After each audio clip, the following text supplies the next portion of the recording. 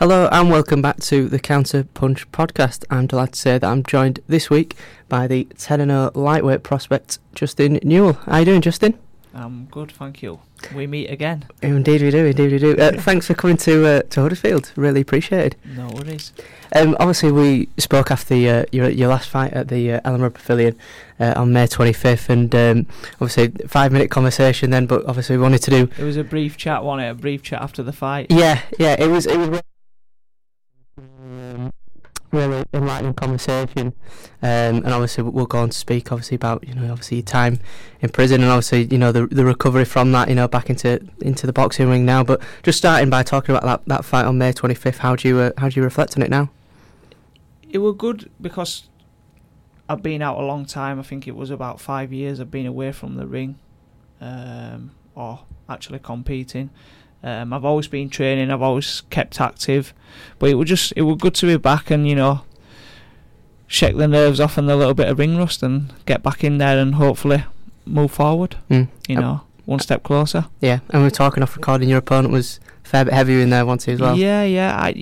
It's one of them things. I weighed in at 9 stone 9 on the day. I think he coming at about 10.5, so he had about £10 on me there, but it's not to worry about.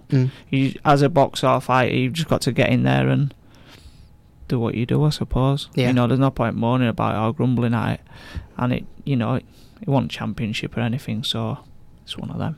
And that was your first fight since December 2014 as well. What was it just like, just being back in there, I guess, after such a... Yeah, it was all new again, so it's just like, it was like having my debut all over again. It's like starting from scratch, really.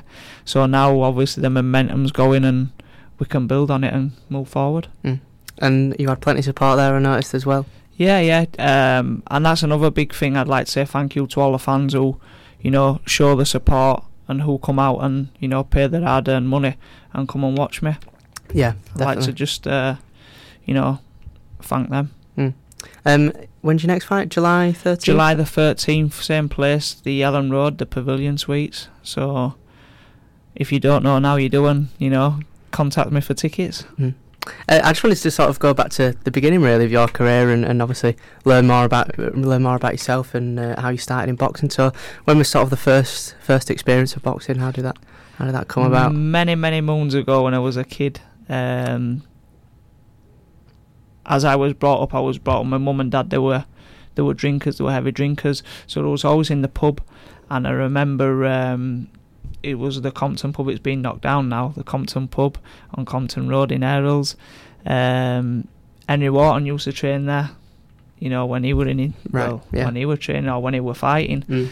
And it was called Rocky's Bar Behind, and obviously you had like the tap room and the lounge of the bar or the pub, and then you had like a ginnel where you could like run down it and go into the back, and that were Rocky's, and that's where he used to do some training with his trainer at the time was Gary Atkin, and my mum and dad knew him from going in the pub, things like that. So I remember he used to like run down the little ginnel behind the bar and sneak through and just used to stand there and watch him train. And I went to karate, started doing karate, and I think when I was 15, I won't say I got bored or fed up with karate, but just something different. Yeah. A little bit more contact, and moved into boxing. It seems a little bit late, that, to be fair, 15. Is that fair to say, or maybe not? Yeah, maybe so, but it depends now. Everything's changing, times are changing. But yeah, no, I was 15, changed over, decided to do something new, and here we are now. How was that sort of first experience of being in the gym, I guess? I went down with a childhood friend of mine, and both used to ride down from Errol's down to Mabgate Mills. We started off down there. I stuck at it and he didn't, and it's one of them things like he might wish he stuck at it, but I don't know, it's just one of them, and like I say, we're here now. Were you quite naturally talented at it, or did it take quite a lot of work? I don't know. Everything takes a lot of hard work. Yeah. But I think just being young, a bit of a rough kid, so you could obviously hold your own. Growing up on a council estate, you always had to be able to fend for yourself or look after yourself. Yeah. So yeah. What was that upbringing like? What was it like growing up around Hare Hills? Tough, rough. You had to survive out there, you know. You had to do things to survive, and like I say, growing up, I was grown up as a child around pubs. 'Cause my mum and dad, they were heavy drinkers. So I spent most of my time roaming about pubs and the streets, really, fending for myself. So, but yeah. When you say they were heavy drinkers, how heavy is that? You know, it's you don't want to sound too bad and say and label them alcoholics. You know what I mean? Yeah. But I think back then that was just social life. That was being social. Like today, you've got obviously people like to go for brunch and a coffee. Obviously, many years ago when I was a kid, that was what you used to do. You used to go down to the pub and have a pint. But I'd never changed my upbringing for the world. You know, it learnt me a lot of lessons and put me in the shoes I'm in today. So I'm I won't say I'm grateful for it, but you know, we all have to be. I don't know. We all have to live and learn and walk through life, I suppose, and that was just the life that I had to walk. Where did you progress from then? Then obviously starting in your sort of amateur boxing gym. Where did the journey go from there? Did you go into the amateurs, do much there? Or? Yeah, so I only had there was called Amateur Boxing Union Fights. Right. Different kind of company. So I had about, to be honest, I can't even remember. I think about 15, 16 of them, maybe a couple more. I'm not sure. And then I remember I had 3 amateur fights, ABA fights, won 2, lost 1, and then just decided to turn pro. I think 2009 I turned professional. I've just got your box rugby. It was 2010, March 2010. Yeah. How old would you have been at that point? Then you would have been testing you 21. Yeah. 21. And I actually turned. Well, I made my debut on one of Mark's shows as well at Leeds. Yeah. The same place, the Pavilion Suites. So, kind of repeating itself here, you know. Yeah. I made my debut there. What was it, 2010? 2010, March. And 2010, then obviously I was back there again and 9 years again. later. Yeah, 9 years later. So, who knows? So, how did that decision come about to turn professional? Then was it an easy decision or? I don't know. It was just an opportunity that got put to me at the time. Through obviously the trainer I was with at the time, Rick, and we just decided to go ahead with it. Yeah, Rick natural. It's just natural progression in it through the amateur career. I think everybody aspires to be better and to turn professional. I think that's the end result. Really, yeah. And when you turned over, did you sign with Mark then, or what was your sort of training? No, I was with signed with Rick at the time. Right. As your manager and trainer. Yeah. Yeah. Right. So, and then, like I say, we had a few fights. I don't know how many did I have under Rick. I think I had 9 fights there. Okay. And that was that, really. Yeah. What was that first experience like of making your debut as a professional? To be honest, I can't remember. Can't remember? No, I can't remember. Is it not stick out? It hadn't really, not stuck. And plus, obviously, it was a long time ago. You're talking 9 years ago now. Like, a lot of boxers will tell you they get punched in the head for a living, and sometimes it's hard to remember. But no, I can't really remember. I remember throwing like loads of punches and loads of punches. Like, obviously, you'll have been nervous and things like that. But yeah, it'd be good to see if anybody had the footage out there and actually see it. I know, it feels like a long time ago. Every fight's on YouTube nowadays, but yeah. We'll have to speak with Mark and see if he's got any footage there somewhere. Definitely. What is it like there when you are in that ring? What's sort of the thought process, I guess? And obviously with your debut, it's a lot differently. But what's, what are you just in a mode or going out like that? It's a crazy feeling. Like, you've got the changing rooms before and you feel a little bit nervous, and then obviously you've got your ring walk and you're kind of soaking up the atmosphere, and all your fans are there screaming, shouting, cheering, and you've got that bit in your mind thinking, this is my time now and I've got to go in here and obviously win. When does that sort of switch come about then? Is it the day of the fight, the week of the fight? Do you have a switch, I guess? Everything.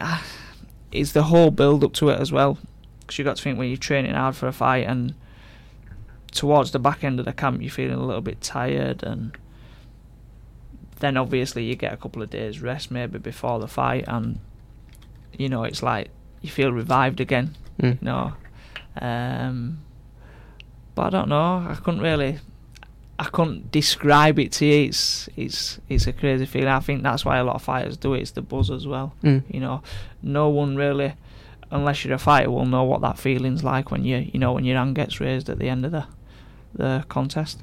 Is it sort of quite? Do you have to make yourself angry or anything like that, or is it very much sort of, it's sort of tactical and sort of it's very tactical, and you've got to channel your energy. There's no point getting angry about it, 'cause you're just going to use a lot of energy as well.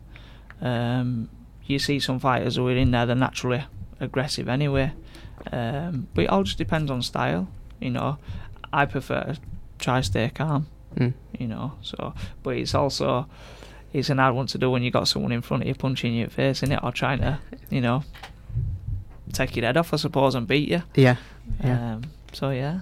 And when you turned over, obviously you've got to sell tickets to fight as a professional. How did you find that? Okay, to be fair, because I was quite growing up, obviously, around the estates, around the area, they're quite popular lad. So I had plenty of obviously friends, followers, supporters, people who would come and watch. So I done all right. Selling the tickets, and now again it's all about starting again and building momentum and getting all the fans back on board. And were you full time at that point then, as a boxer? Or yeah, we were training full time, so 2-3 times a day. The same now, 2-3 times a day. Okay, so, all right, yeah, cool.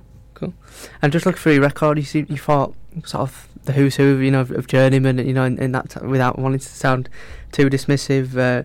Johnny Greaves, Jason Nesbitt, William Warburton might not be names that are familiar to ordinary sports fans maybe, but to boxing fans who know those names, the sort of the top quality journeymen. Aren't they're the elite of the journeymen. And it's funny you say that, because I was actually watching a documentary yesterday on BT Sport.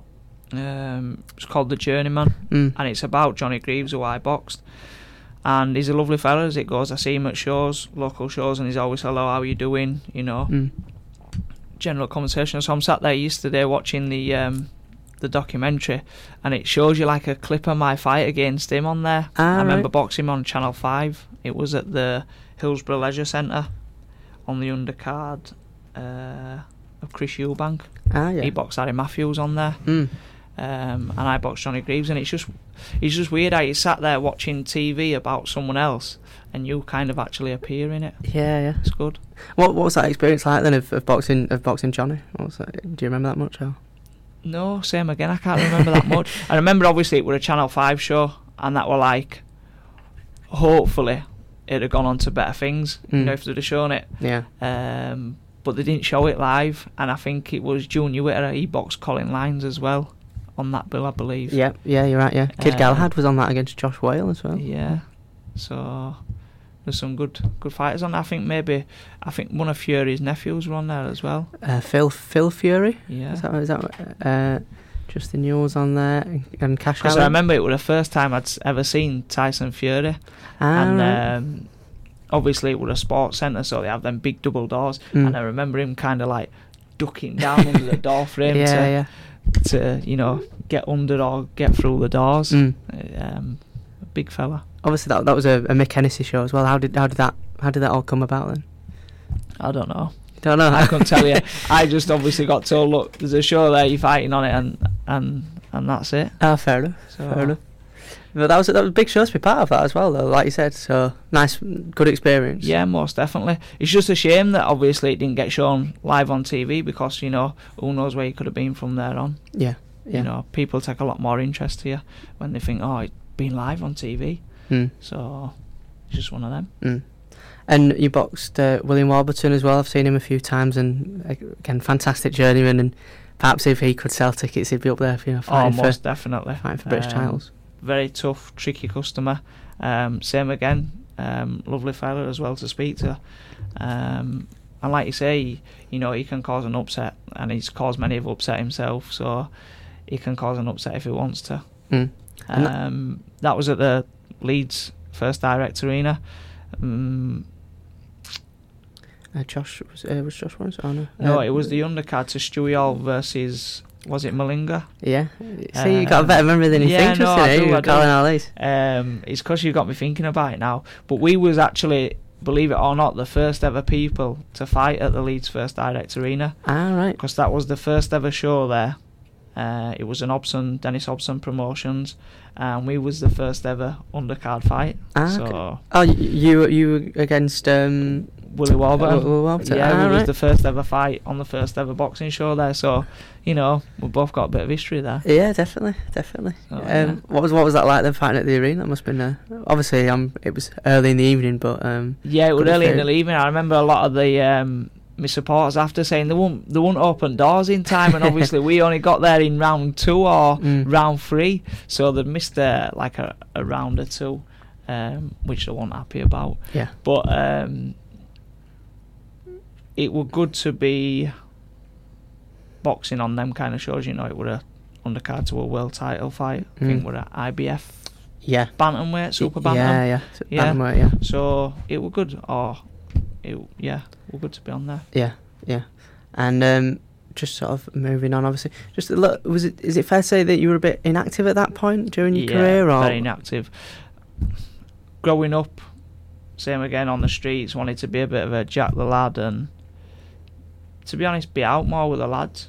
You go through a stage going out more with the lads and going for a pint, going on holiday, just doing things what youngsters do, I suppose. Do you regret that now? Yes and no, because it's all life experience, and you've got to live and learn in life, and I believe I've lived and learned through a lot of different things. But no, you know what? I wouldn't change it for the world. Been away, had some great times. I've had some good times, so no. And I guess that sort of just shows the discipline you need in boxing, doesn't it? We were talking before, and it is a lifestyle, isn't it? Oh, definitely a lifestyle. I mean, before, just going back to what you were saying there with the inactivity, I remember I'd have a fight and then I'd go on holiday for a week or 2, go on the beer with the lads and put on a load of weight and balloon up, and you'd get back to gym probably a month later. I'd come back in gym, probably 1.5 stone overweight, and then you'd have to train just to lose the weight or train to get fit, instead of being fit and at the weight and just training to learn new things. Yeah. So it was all wrong for me, and I never really understood it. I was just too busy being young and foolish, I suppose. Yeah. Did you sort of just think at that point, it'll be alright, I can do it, or I can lose that weight? That's how it is. It's just day-to-day life. It'll be alright, I'll get rid of it, or I'll lose the weight, or I'll just keep training. Yeah. So, if you want, you just pull the microphone a little bit closer to you. Thank you. Appreciate that. So at that point in time, what was life like then? Living in the fast lane. Right. That's what it was. I don't know. Cars, nightlife, holidays, women, boxing. Boxing was on the back burner at some point, at most points. But no, yeah, obviously boxing was always there, but like I say, just young and living life. Yeah. Or trying to live life to the full. And obviously, your career, obviously looking through the record, big gap, and obviously that came because of the drugs offence that obviously you went to prison for. I just wanted to just let you just talk about it really, in your own words. Before 2015. I was sentenced to 3 years, 8 months in prison. I received a custodial sentence for a drug-related offence. And then, while I was away, it gives me time to think and reflect. Things happen while I was away, like we said in the previous interview, and we brought up, like, I lost my father while I was away.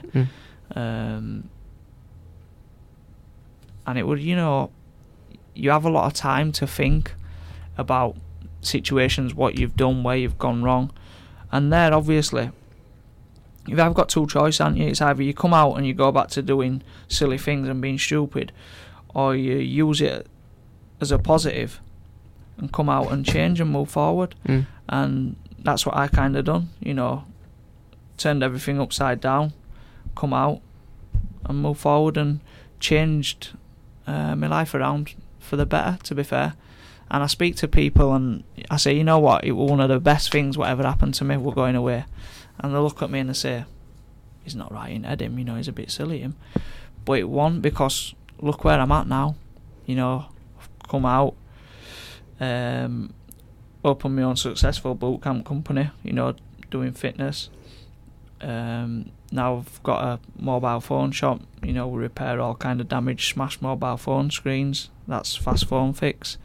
And I've really progressed now with the boxing, you know, and mentally I'm a lot stronger. Do you think you're a lot more mature now as well? Yes, most definitely. And obviously I've got 2 children as well, and a missus, so I've got to obviously think of them now. And that's what it's about for me now, is boxing. It's about securing my family's future. For those that don't know, I'm just reading from the Yorkshire Post article now. It says you were caught with 0.5 kilogram of cocaine in your house. Is that true? Just before I put that to you, yeah. Yeah, it's true. Everything what they say is on there. It's true. Yeah. So living a life of crime, right, and it's not a good thing.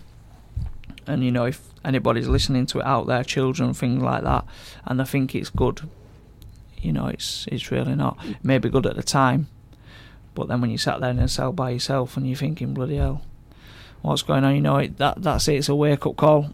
Or in this situation, what happened to me, sat in a cell and, you know, a prison officer opens the door and goes, sorry to tell you, mate, your father's passed away.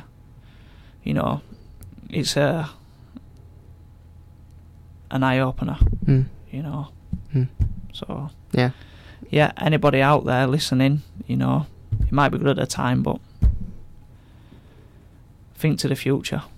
That's what you've got to do. Yeah, I can see you getting emotional just now, and that's understandable. But just what was that like, I guess, when you got that news? And take your time by all means.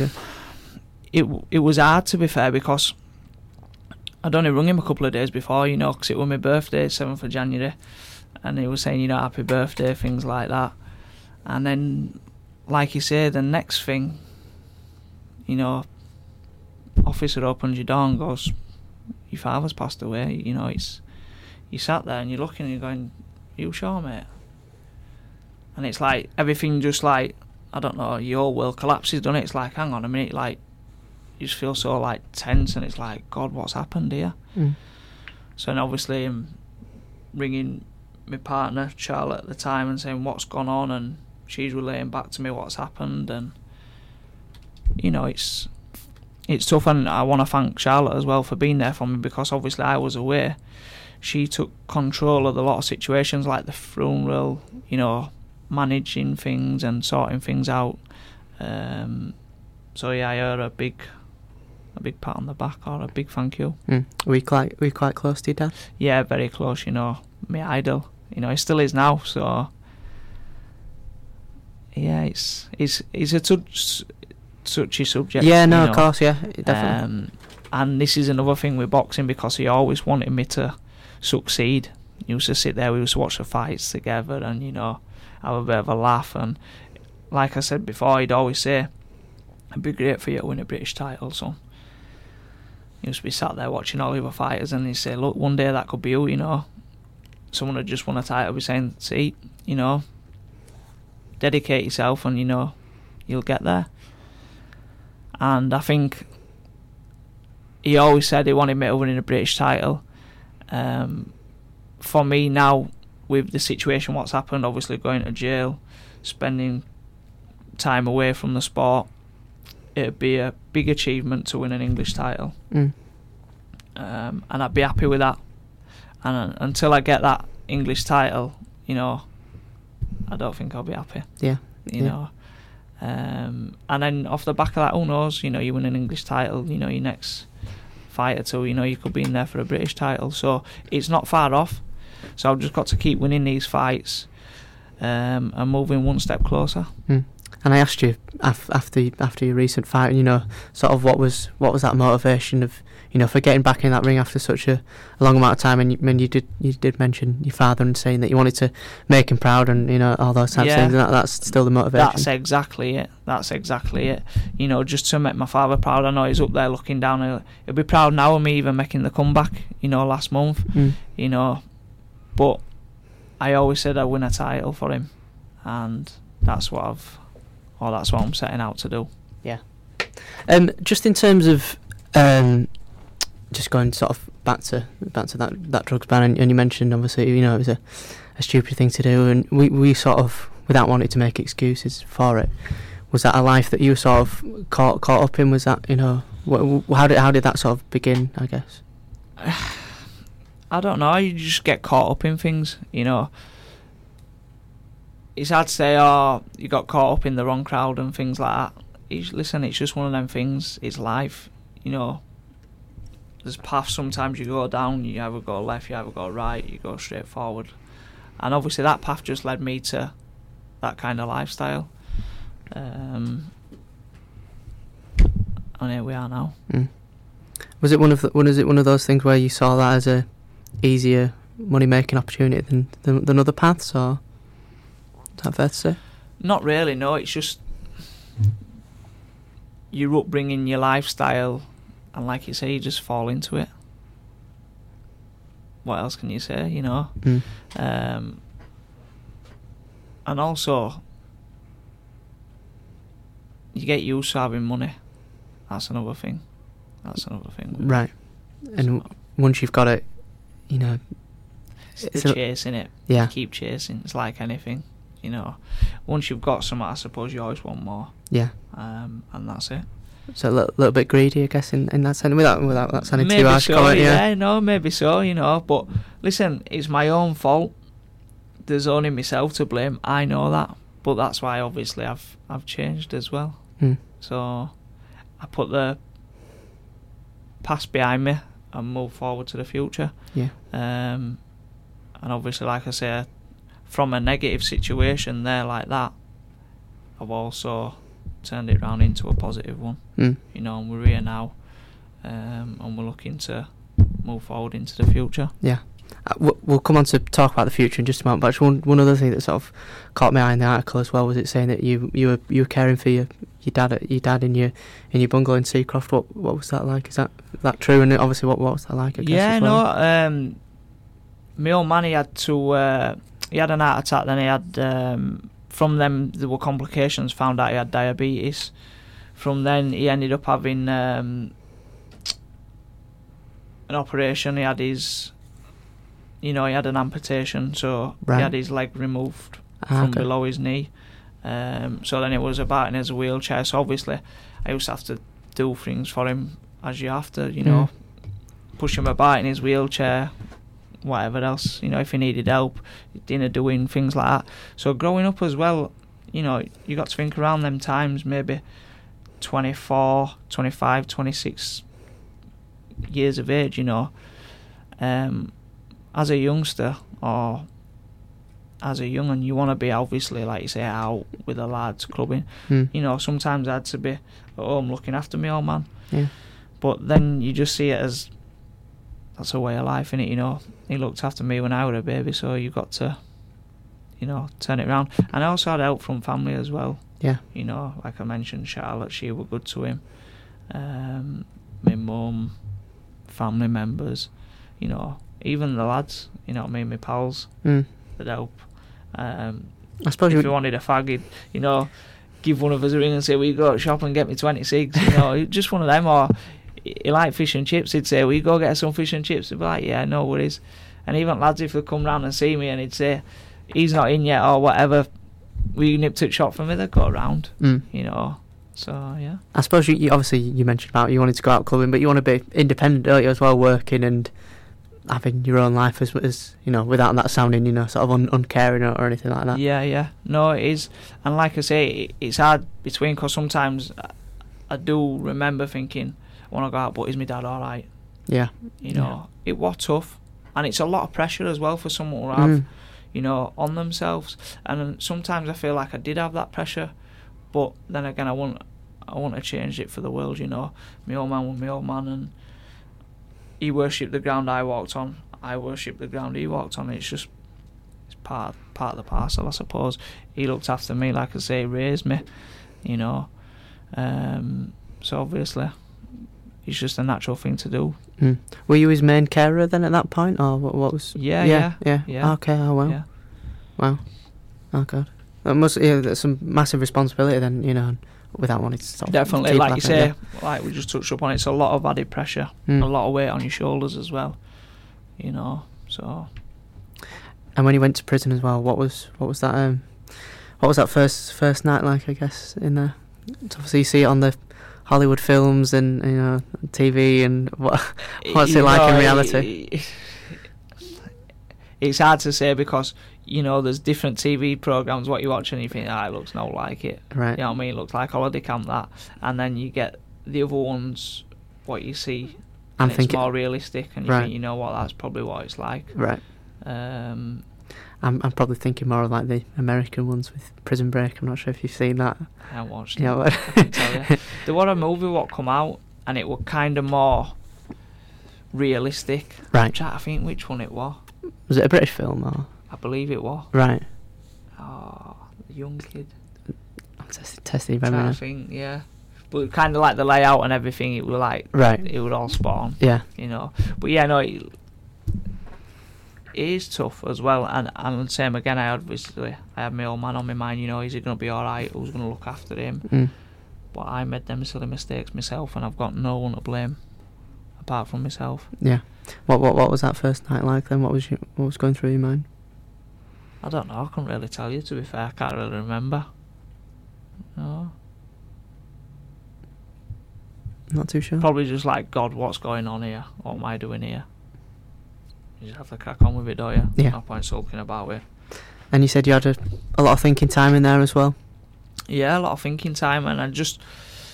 Obviously, me having a bit of a sporting background, I always got gym jobs. Right. In the prisons to what I went, so I was always like kind of gym orderly, so the good jobs to have when you're away or when you're in prison. Because obviously you can use the gym facilities, and if that's what you're into, you know, you can train most of the day. So it was good, so I channeled my energy a lot into training. And obviously bettering myself, making myself fitter and stronger, knowing when I come out that it'll help me when I pursue my boxing career again. Yeah. Like now, listen, I'm in the best shape of my life. Beating times, running times, you know, lifting heavier weights, punching stronger, you know, I'm a lot fitter in the rounds. So it's all good. And you were sentenced to 3 years and 8 months, is that right? And how long did you serve in there? The full amount of time? Or? So you serve half of that, and then I was quite fortunate. I got tagging because I think any sentence under 4 years, I think you're eligible for tag. So you get 6 month like curfew or tagging. Right. So yeah. So you served how long then? Sorry, you served. Oh, I couldn't tell you. You'd need to do it. You'd need to work it out. Roughly a year, and so half of what you were sentenced to, so a year and about a year and a half. Year and a half, yeah. Right. And okay. I think I'd done the rest on electronic tagging device. Right. Okay. 6 months on that. Right. Yeah. But I went to open prison as well. Like you're eligible for different kind of categories of jails. Right. And I went to open prison, which means you get a little bit more freedom. Okay. You know, I won't say it's cell doors, because I don't like cell doors. You know, you're out a little bit later, and you know you go to work there and things like that. Right. All right. It wasn't 24/7 or you know. Or no, it wasn't 24/7. No. Right. No. Obviously, there's different categories of jails. I think like when you go to Armley, there's 23 hours a day bang up. Wow. You know, and then obviously you get put to a class C, you're out a little bit more. And then your D cat, same again, you're out a little bit more. Yeah. So, yeah. What was it like when you came out of prison? What was life like? I was just focused and determined on where I wanted to be and what I wanted to do. So it was alright, to be fair. It was.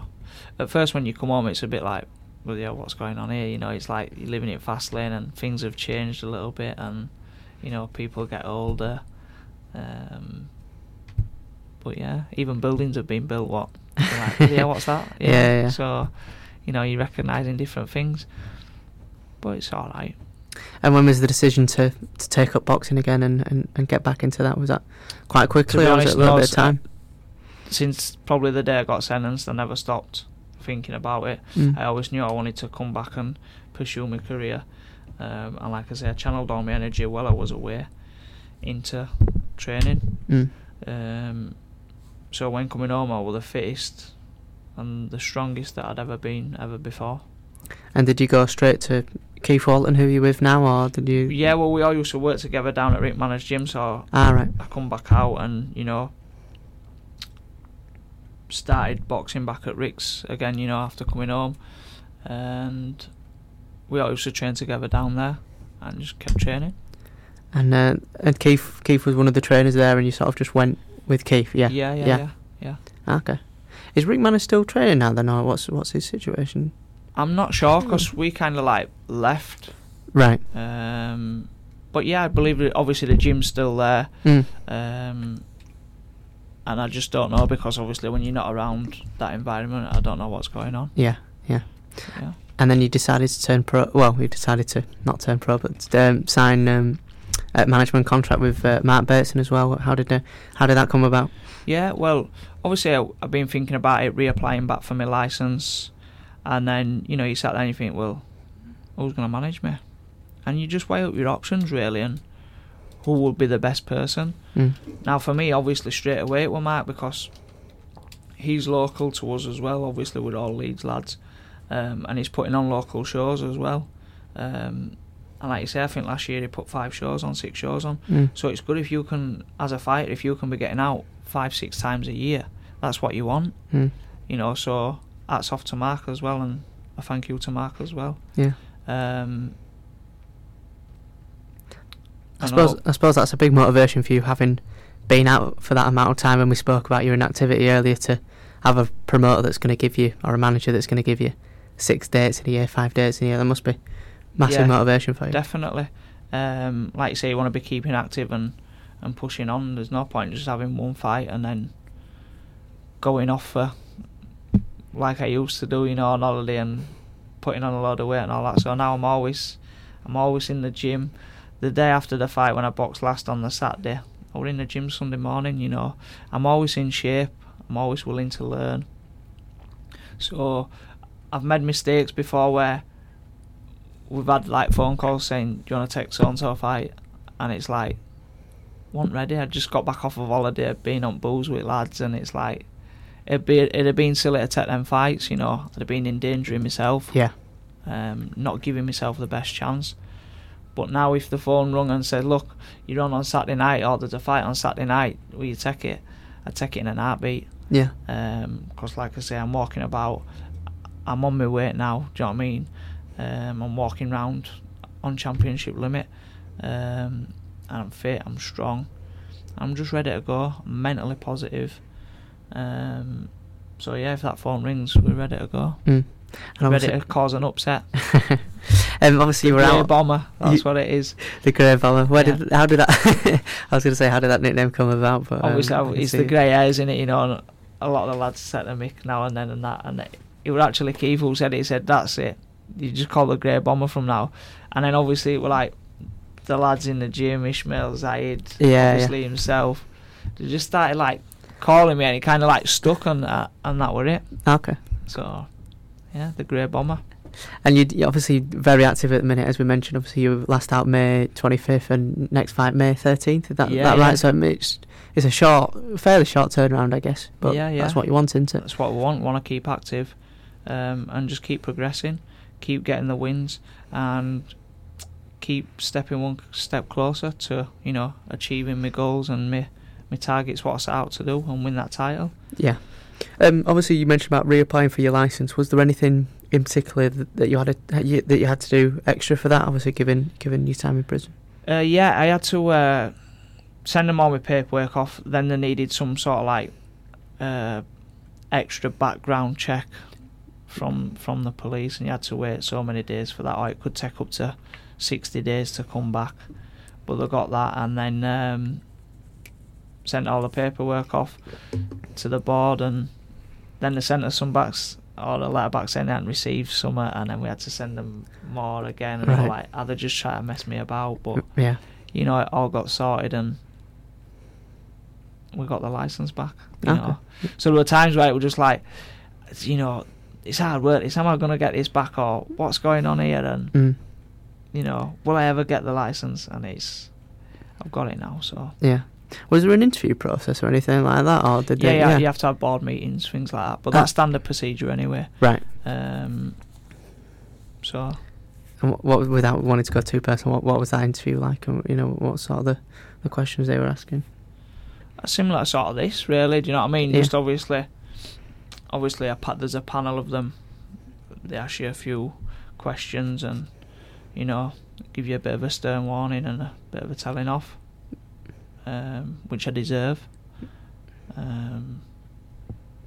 But no, like. Sound like a job interview, doesn't it? I guess, but it's a very, very different. Why we're like being sat in front of a judge again, to be fair, but. But you passed, and you're here now. Yeah. You're here now. And we're here now. Indeed. Moving forward then, Justin, as you mentioned, I know when we spoke last, you know, after that fight on May 25th, you know, you did say that, you know, you wanted to, you know, tell people, you know, to go the right ways in life and those types of things. So what are sort of those main lessons, maybe just from your own experiences, I guess? I don't know, really. It's just one, like you say, try to stay on the right track, to be fair. You know, times have changed, society changes all the time. But like you say, crime, fighting, knife. A big thing now is knife crime, innit? And you see a lot of the people that they're saying, you know, put down the knives and put on the gloves. You know, if you've got a bit of a dispute, you know, if you punch someone, a black eye can go, can't it? Yeah. You know, if you obviously stab someone or injure them further, then, you know, life's at risk, aren't they? And it's the same, like, put down the knives, put on the gloves, you know, channel your energy somewhere more, or go do something, you know, be active, go to the local gym, join a local sports team, go play football, go do rugby, I don't know, channel your energy into something positive.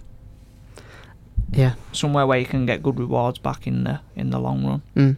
Yeah, no, I mean, Eddie Hearn talks quite a lot about that in terms of, you know, using boxing as a sort of solution for, you know, problems with young people and those types of things. Do you get quite a lot down your gym like that, or is it sort of more professional? Or did you have that a lot with, you know, the kids in sort of Rick managed gyms and that type of thing? Yeah, a lot of it, especially when you're growing up and you come from a council estate, you see a lot of rough kids in and out, like you say, up to mischief, in and out of trouble, and they come there. And boxing's a very good sport for discipline, you know, and obviously building mental strength. It's also good for, I don't know how you say, like team bonding, I guess. Bonding, Social skills. Yeah, everything, you know, it's good, like you say, social skills. Obviously, you've got your fitness side of it as well. Health and confidence as well. Yeah, I suppose you're releasing very physically aggression, aren't you? I guess as well. Definitely. It just depends, like I say, it's for the purpose of the person, innit, you know. One person might be more aggressive than another, and if he thinks that that's his way to channel his energy by, say, punching a bag or sparring, then fine. And I suppose you as a 10-0 professional, you still get those sort of, you know, benefits as, you know, just mentally and physically, don't you, I guess, from boxing. Even, you know, you're at sort of the other end of that scale as a 30-year-old professional compared to a 12-year-old kid, so you're still getting those benefits. Yeah, no, definitely. And it, you know, the sport's tough. People don't see I don't know, what goes on behind closed doors, you know, in the sport. People only see, obviously, the TV and think, oh, it's easy for them, look at them, that's all they do, they get in there and they do that and that's it. Or they get paid loads of money, and it's not like that, you know. They don't see, obviously, the sacrifices, what you have to make, you know. if you have to cut weight, cutting weight, you know, missing out on meals because you know you got weight to lose and you don't want to put weight on. Even training, family time, sacrificing things, family days out because you've got to be training because you might have a fight coming up. You know, all the punches what you get, you know, during sparring, everything. And obviously you can be fatigued as well a lot of the time because obviously you're training hard sessions. You know, it's a very, very tough sport. And until you get the people on the couch, don't you, who say, I can do that, it's easy and that. Until you actually do it, then don't sit on couch and be a critic. What's it called, a critic? A critic. Yeah, don't sit on couch and be a critic, obviously. Get up and go and give it a go yourself and, you know, you'll see how hard it is. Indeed. What's your schedule like at the moment, Justin? How does training work for you? Hectic. No, so I'm training 2 times a day now. Right. Monday to Saturday. Okay. Sometimes I might have a third session in there if need be, but no, just twice a day, Monday to Saturday, so 6 days a week, and then try get a rest on a Sunday and let my body recover. If that's a big if we get a day off. What's a typical day in the life then? Obviously I know you're doing this interview today, but say tomorrow or yesterday, what was the plan of action? Yesterday was obviously every day changes and the training schedule changes. We'll go off yesterday's day. So yesterday we had swimming in the morning, and then yesterday evening we had sparring. But like people say, yeah, how many days or how many hours do you train? And I feel like saying 24/7 to them, because same again, they don't see what goes on. They don't see, obviously, when you go home you're still thinking about training. If you're not thinking about training, you're thinking about your diet. If you're not thinking about your diet, you're actually at the gym. If you're not at the gym, you may be studying opponents or, like you say, doing other things, bit of media tickets, or whatever. Yeah, like you say, running around selling tickets, having meetings regarding sponsorship, whatever. They don't see it. They just think, I just go to the gym and trains and that's that. You don't stop when you're a boxer, you know. Your brain's always working. And obviously, like you said, you've got kids as well. How are you balancing that as well? You know, same again. It's tough, but I'd like to thank, you know, my Mrs. Charlotte for that as well, because she does a lot with them and she understands. Obviously, boxing's my passion, and she understands I've got goals to, you know, chase after and achieve. So she does a lot as well, and like you say, in social life as well, it takes a lot out of your social life. It does. But I just try to be there for them as much as I can, you know, and obviously guide them in the right way as well, and wanting them to be better than what I obviously was, or give them that chance of a better lifestyle. Yeah. How old are your kids at the moment? How many kids have you got, by the way? I've got 2. Frankie, he's 6 this month.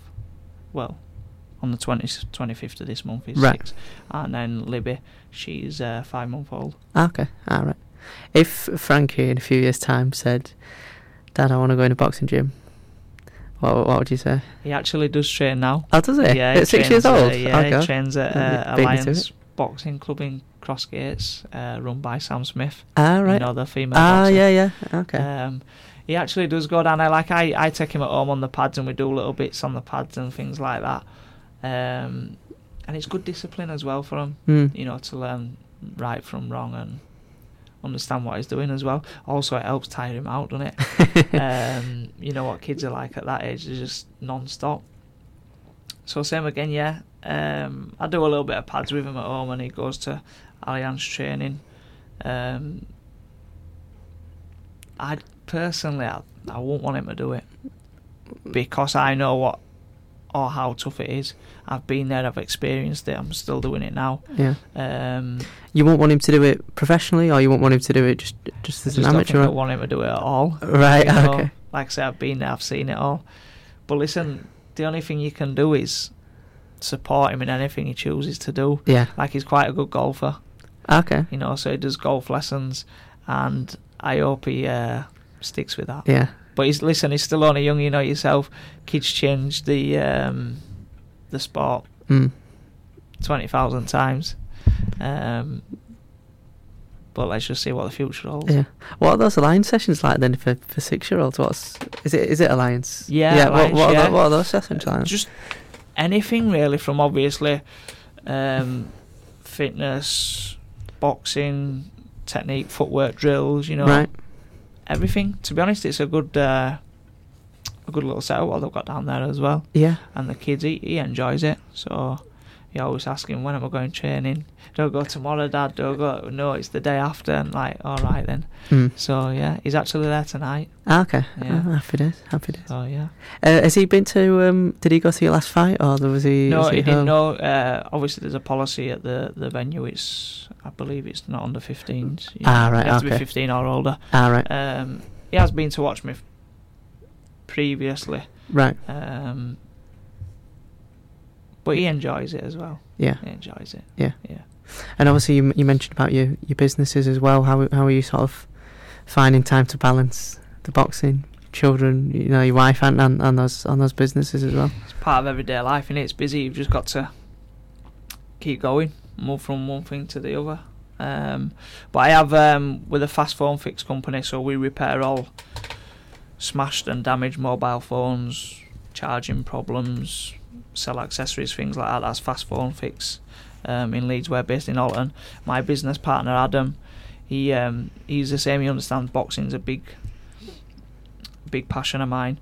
So we're he's quite flexible. Like he'll say, go on, you know, if you need to be training, I'll cover this or I'll cover that. And I owe him quite a lot, to be fair, because without him it'd be harder with training. It would. So yeah, big hats off to Adam as well. Thank you. Yeah. And you've got plenty of sponsors as well on Instagram. Sort of, I'm thinking of writing a piece actually on sponsorship soon. What are your sponsors like? To be honest, you need sponsors in boxing.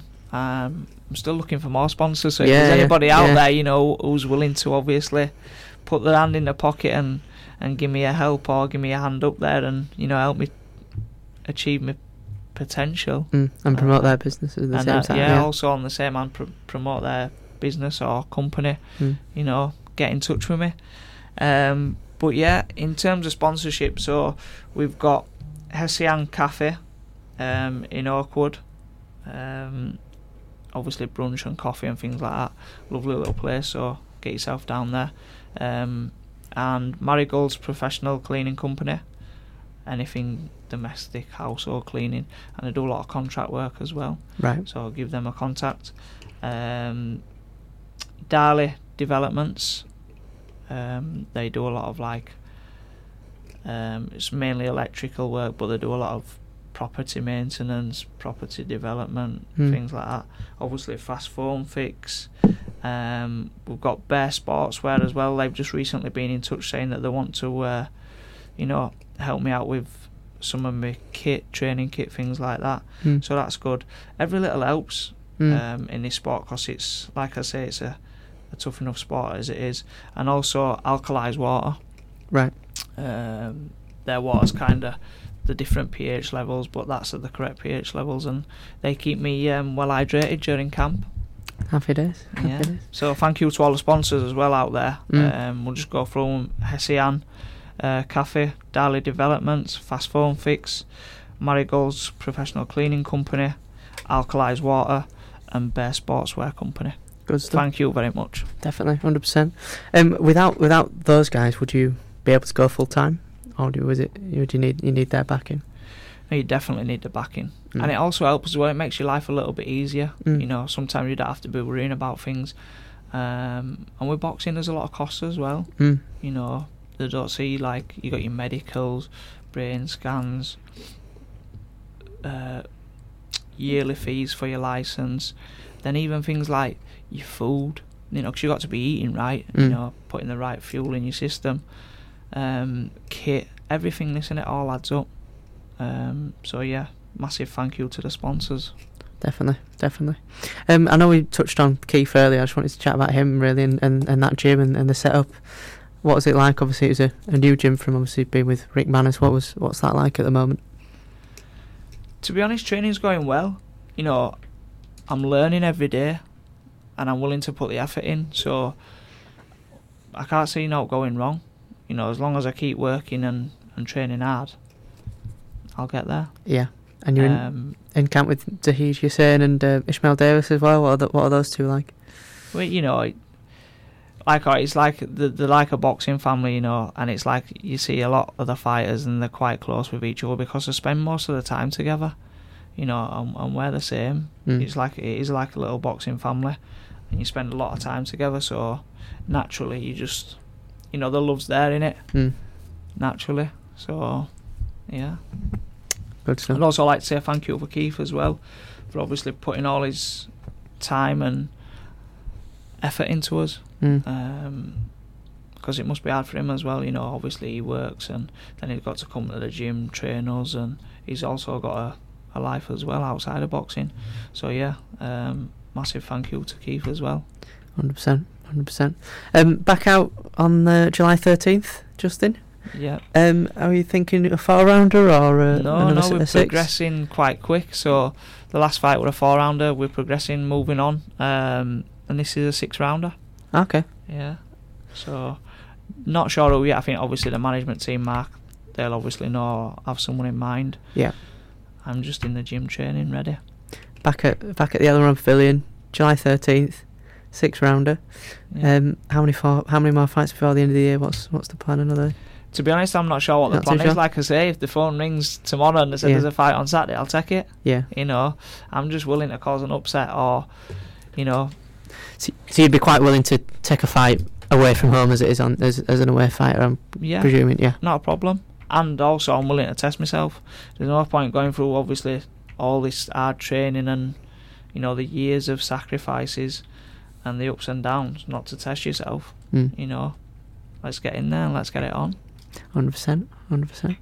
And you were looking at who the Central Area champion was before recording. That's without calling particular names out. You know, you're looking for those titles in the near future. Yeah, anyone really, like anybody who's got a title.